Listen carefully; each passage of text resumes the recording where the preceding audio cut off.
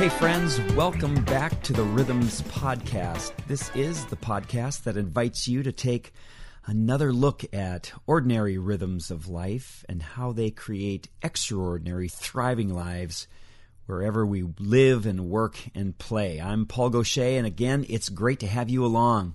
This is episode 8, and I'm calling this one Relationship, as in we're all in this together. But first, an update. We're into the 5th week of the sabbatical adventure, and we've just made our way through an entire 8-day span of solo granding. Our daughter Sarah and her husband Travis traveled abroad last week, and Nancy Lee and I stayed here to tend to the 3 Hoonies. And by now you may know that we're granding. During the week that Sarah and Travis were out of town, we were completely in town and living into our roles as grandparents. For me, not for both of us, but for me that consisted of making a snow fort, allowing my granddaughters to absolutely pummel me with snowballs, several trips to the local athletic club, which has an amazing warm water pool, 3 trips to Atlas Coffee, 4 trips to Shenandoah Joe's coffee shop, a bunch of trips to the grocery store, as well as several appearances in Ruby Grace's kindergarten class, where I am their new favorite mystery reader. And as of last Friday, the host of Kindergarten Chopped, where I pulled out all of the stops and made yogurt-topped rice cakes or vanilla wafers with blueberries. It was a ton of fun. There was also a bunch of bedtime routines, which included baths with Crayola bath drops and bath slime, turning just ordinary water into extraordinary water, colors of the rainbow that you can't believe. You know, no wonder I hated taking baths as a little kid. Completely unfun back then. Well, I do have to say that the only sketchy moment came about a week and a half ago when I picked up Emily Joyce, our youngest granddaughter, and I was greeted at the same moment that our faces met, and you know that moment. I was greeted by a full-on sneeze, which literally quieted the room. The other people in the room stopped what they were doing, and everyone looked our way. It was a full-on sneeze, and without going into too much detail, the sneeze, well, let's just say that it had stuff in it, which necessitated me handing Emily Joyce off to Nancy Lee while I went to wash my face. But you know, the damage was done. I caught a bad cold and I lost my voice for 5 days last week, including recording day. So we're a little bit behind with the recording, but getting ahead of the cold. Although I'm sure that if you listen carefully, you can kind of still hear it in my voice. But anyway, it's all good, and it's all about making deep and abiding connections with our family here, and I love it no matter the cost. Well, we are into the 3rd rhythm, exploring what it means to be connected, related, what it means to thrive in our relationships. And here's the guiding narrative that helps me understand this connected rhythm. We thrive as connected people by nurturing healthy relationships, practicing intentional acts of kindness, and showing hospitality as ways of creating trust and building respect, which sustains community. So there are several words in that I'm bringing us through. Over on Instagram, I'm posting today's word. It's a different take on these words. 100 days, 50 words, and you can check that out at on my Instagram connection. But anyway, as I suggested in the last episode, the rhythm of connection is really about tending to the relationships in our lives, and not just the relationships with those that we know and love. I should say those that we know well and love easily, but really tending to the relationships in our lives with people that we may not know very well or at all. The guy in the car next to you, the person who pulls out in front of you, those who have different perspectives on politics and religion, maybe respecting the right of others to express themselves without hurting and or degrading another human being. Some of the questions that this rhythm of connection is asking, some of the questions that it's asking are, how can we nurture healthy relationships? How do we create a climate of relational wholeness in our lives? What can we do in each of our own lives to foster a deeper sense of wider community? And what are some intentional acts of kindness that we can practice in our daily lives that will move our lives toward thriving relationally? And how does showing hospitality create trust and build respect? How does that happen? And how does it sustain community on every level and of every kind? So those are some of the questions that this is intended to get at. I'd encourage you to come up with your own reasons for living into the rhythm of connection. But like last week, I want to tell you 3 more stories. And then I want to consider some implications and then ask a few questions. First, I want to talk about why it's important that a kite has a string, that a boat has a rudder, and why the brain has 2 sides, and why a yin must have a yang. Second, I want to talk about why Let It Go, the song from Disney's 2013 animated feature film Frozen, just might hold the key to a lasting peace in the Middle East, or at least between you and that driver who flipped you off on your way to or from work yesterday. And third, why it matters where you get your water. So first, a bit about kites and strings. For about a decade of life together at Prince of Peace, and while Nancy Lee was also on our pastoral staff, we led a number of marriage enrichment retreats together. And over the years, I think we must have led a couple hundred couples, at least that, through all manner of great and amazing marriage enrichment retreats. And I recall one evening after the last session of the day on a particular retreat, a guy that I knew pretty well came up to me and somewhat jokingly, from his perspective, it was awkward, I have to admit, asked me a question. And he asked, how can I be happy when my wife drives me nuts? Wow, there's a question. Well, we chuckled awkwardly for a moment, and then I replied, well, that's funny. I said, your wife just asked me the same question about you. You should have seen the look on that guy's face. And you should have seen the look on his wife's face, because she was standing not far off.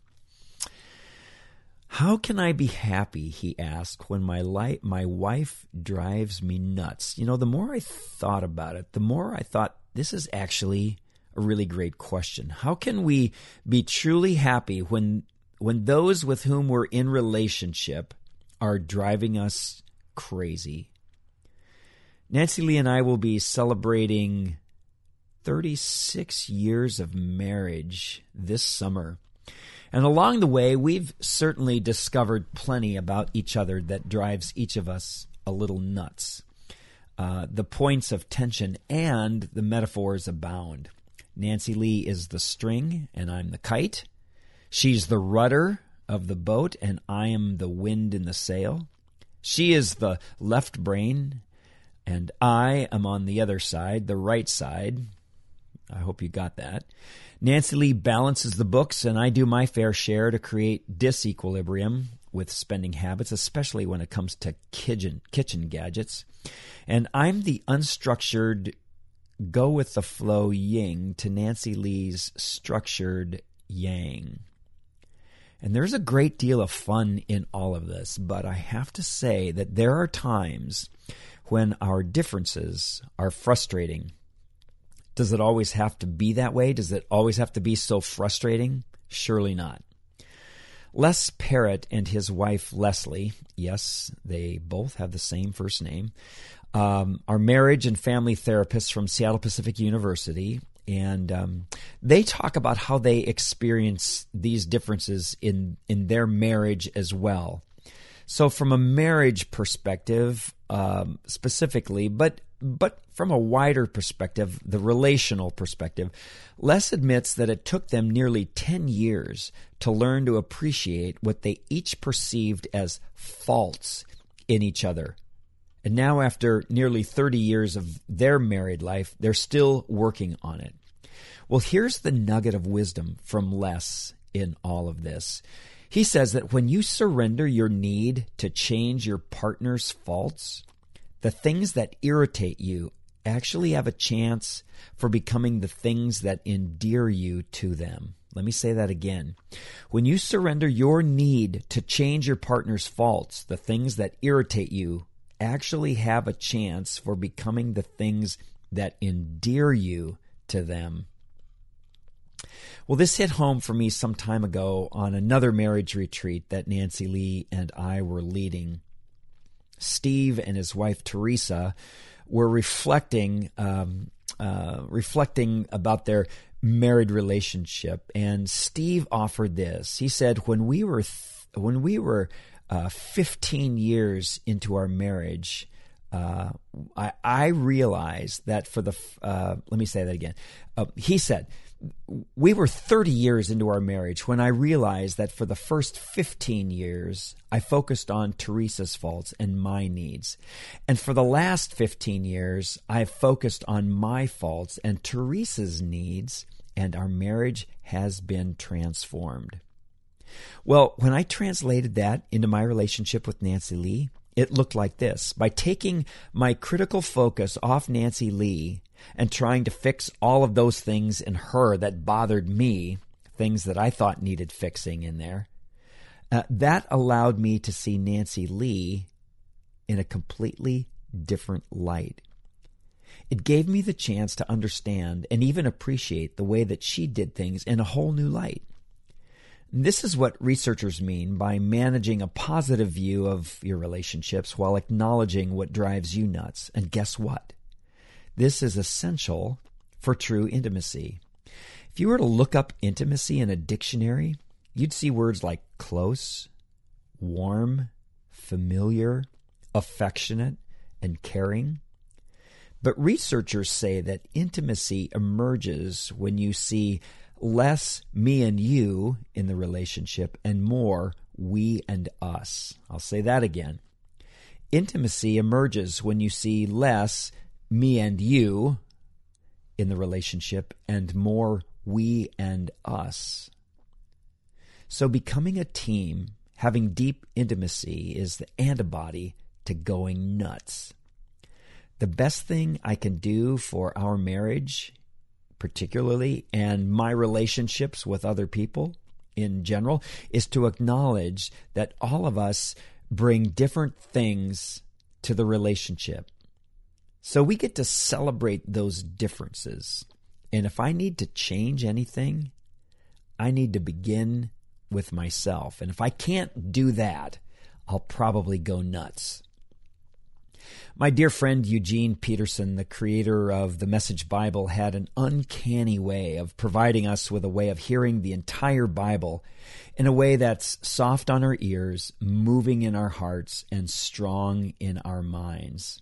I had the profound fortune to spend time with Eugene on a number of occasions at his home in Lakeside, Montana, and I came to know Eugene as a gentle, kind, just and fair sage of a man who died at his home in October of 2018.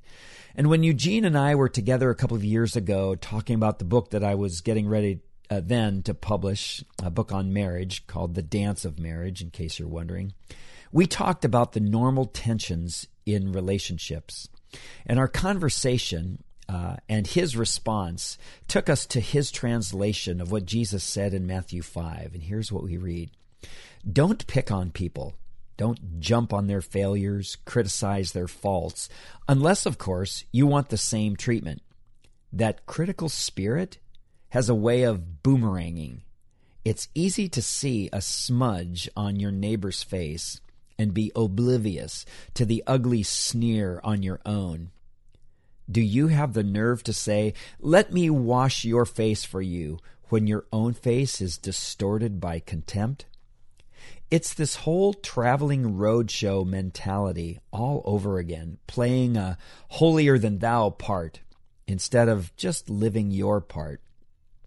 Wipe that ugly sneer off your own face, and you might be fit to offer a washcloth to your neighbor.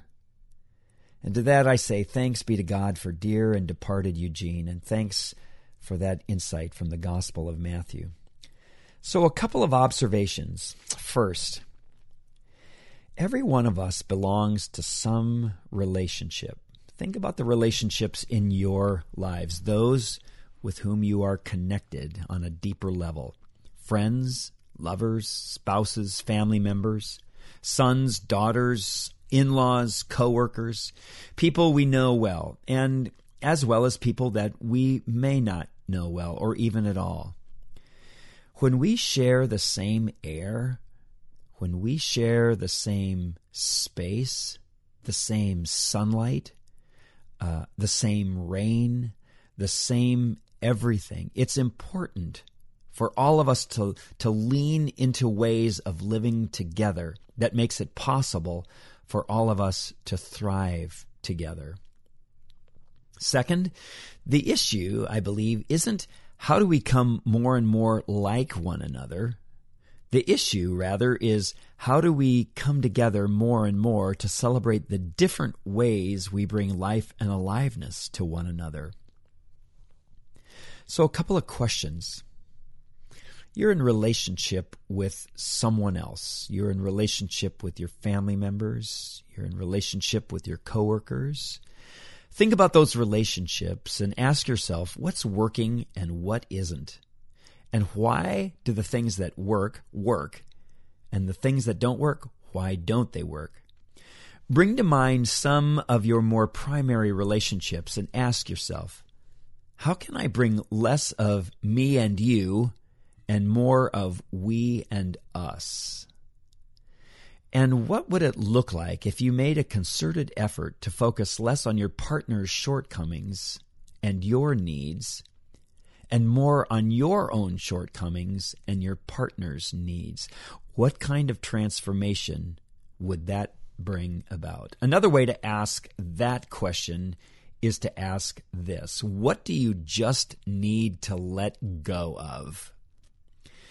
You know, every one of us has those moments when someone says or does something that just takes us off the ranch. We have a choice in those moments to let what's going on right there and then to drive us to drink from the well of bitter or even poison water that brings death, or to drink from the refreshing pool of water that brings life. The more I think about it, the song Let It Go from Disney's 2013 animated feature film Frozen just might hold the key to lasting peace in all kinds of relationships. Let me tell you a rather painful story. I was in my truck at a stop sign about to turn left.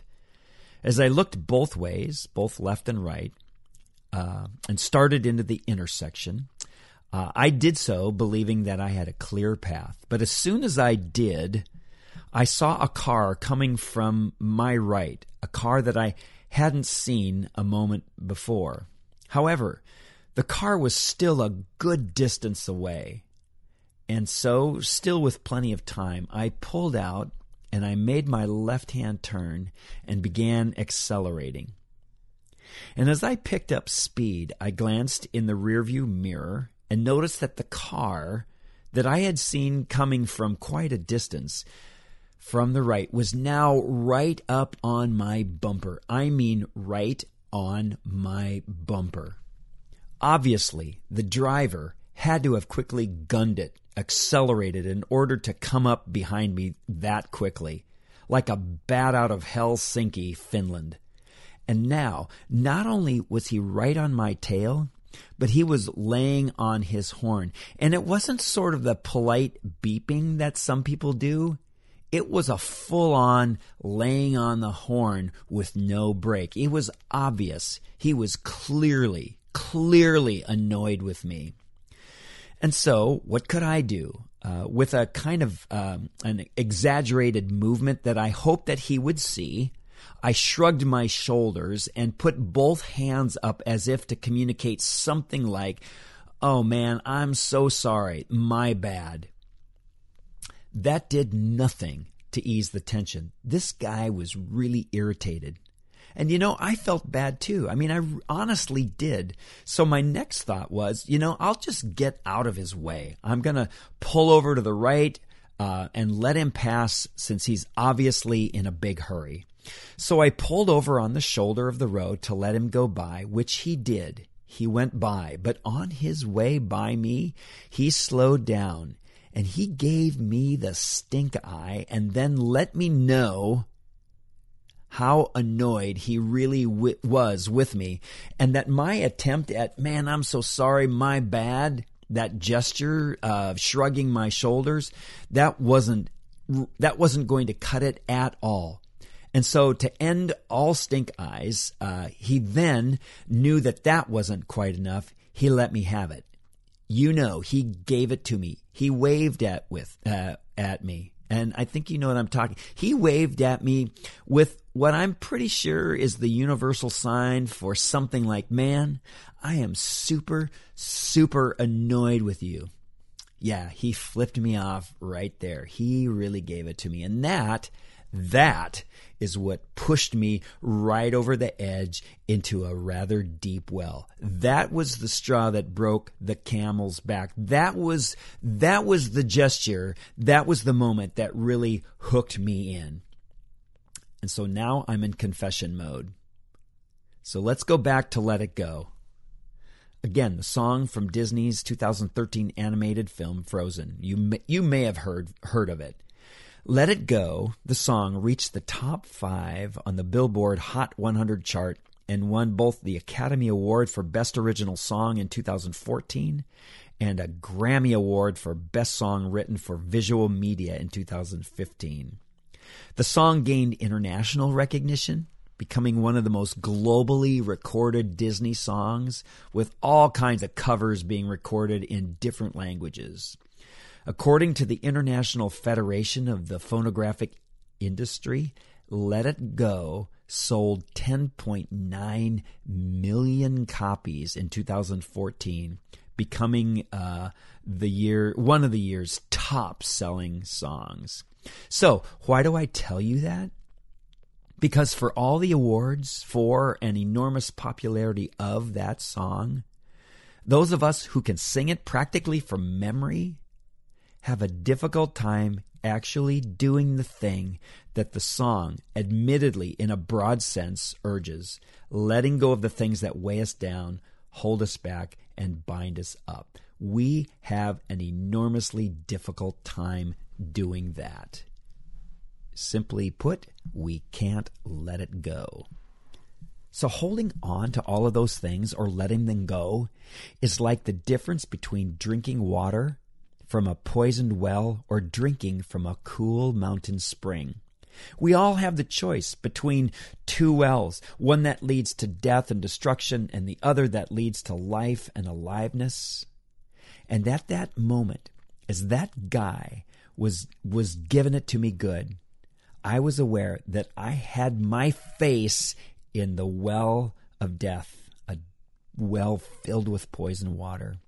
And as he sped by me with the image of what I've always referred to as the Hawaiian love wave, sorry to my friends in Hawaii, with that image fresh in my mind, I could feel the tension rising in my chest. My blood began to boil as I watched him drive away.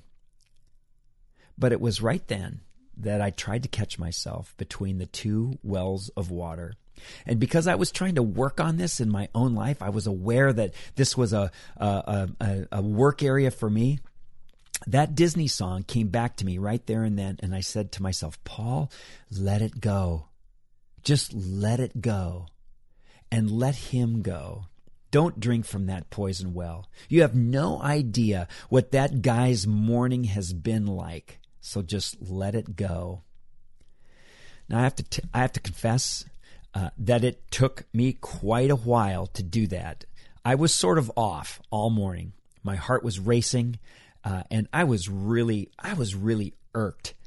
And I had to work at letting it go. I had to work at not drinking from that well. Well, that's not the end of this. 5 hours later, that same day, I'm standing at the customer service line in a Target store. I was returning something, and when I approached the counter, I said, "Good morning," to the woman behind the register. And she had been chatting with her coworker about something that had happened to her the day before. And when her friend said, "Hey, send me a text about it. I want to hear all about it," the woman who was telling the story said, "I'll have to call you. I can't send a text that detailed."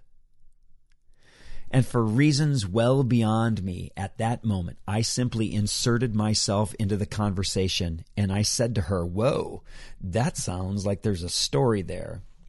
And that's when the woman turned to me and said rather sadly, "Yeah, there is a story there." And then she told me the story. She said, "I was in the car yesterday, and I pulled out in front of someone, and they came right up on me, and they laid on the horn right behind me. So I pulled over to let him go by." Now, just sidebar, she's telling me this. My head's exploding at that moment. I'm like, wait a minute. I just experienced today what you experienced yesterday. So she said, the guy came right up behind me, laid on the horn, so I pulled over to let him go by. But when I pulled over, the guy stopped on the road right next to me. Right on the road next to me. He got out of the car, came up to my window, which was open, and he just spit on me. It was awful. So this woman at Target and I were both standing there looking at each other. It was also almost as if there wasn't a customer service counter at Target anymore, and I wasn't returning anything. It was just the two of us, two human beings standing together. This woman, far other than just an employee of some big box store. This woman, a daughter, a sister, a wife, a mother, a friend, and me. And in that moment, I thought that tears would come for both of us. And as I stood there in that moment, the scenes of my whole morning came rushing back through my mind. And I thought about how often, so often, we stand between two wells of water, wondering which one to drink from, that one that brings death or the one that brings life. And how the decision about which one to drink from is sometimes so difficult. And at other times, it's so painfully obvious. So you know what I did? I looked at this woman right there at the customer service center, and I said to her, "You know, I don't know you and you don't know me, but I just want to say this to you today." And then I took a deep breath and I said, "On behalf of the entire human race, let me just say how sorry I am that you experienced that. No one should ever, ever, ever be treated like that by another human being, and I'm so very sorry." There we were, the two of us, complete strangers on the one hand, but on another hand, in a completely different and probably far more profound way, we were deeply connected in a relationship that was marked by the pain in her story and her willingness to trust me with it. I didn't know her at all, but in those few minutes, those few moments, we were deeply, deeply connected, sharing the same air, sharing the same space, sharing the same sunlight, sharing the same rain, the same everything. We were connected in a relationship. And she just looked back at me and she said, "Thank you." It was a remarkable moment of life and aliveness. So again, an observation. First of all, we make important choices every day when it comes to our connectedness to others, when it comes to the most important things in our lives, namely our relationships. We have profound decisions to make every day.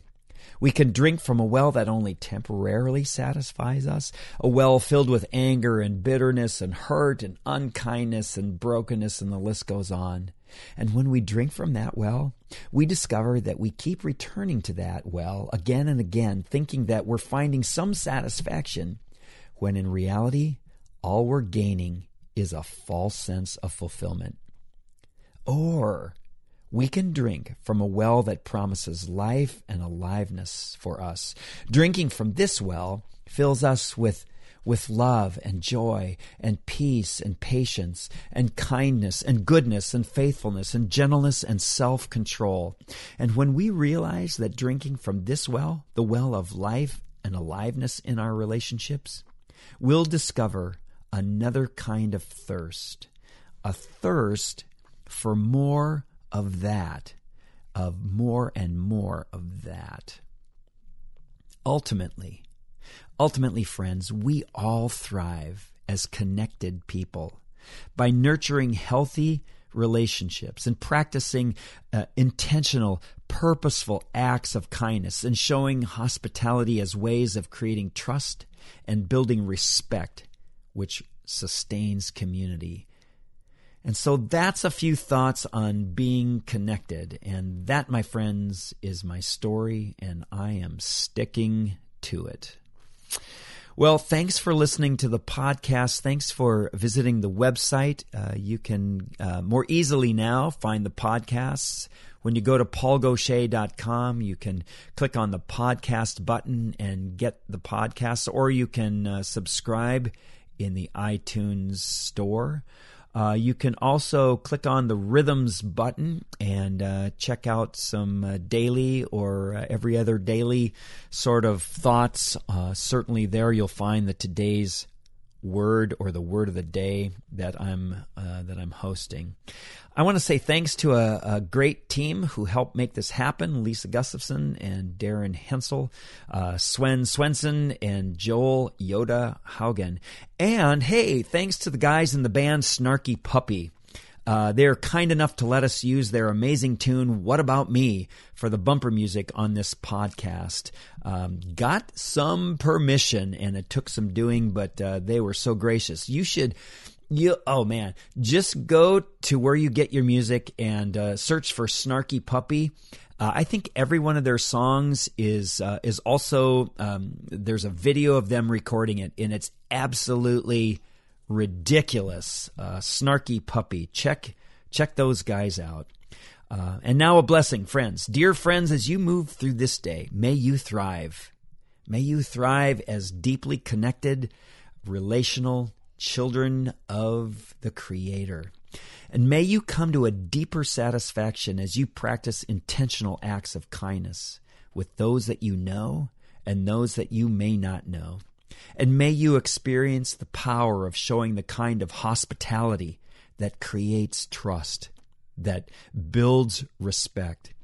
And may you know that kind of connectedness that sustains the community that we, all of us, share together. And remember the words of Thomas Merton: happiness is not a matter of intensity, but of balance, order, rhythm, and harmony. Thanks, everyone. Thanks for listening. We'll meet you back here soon.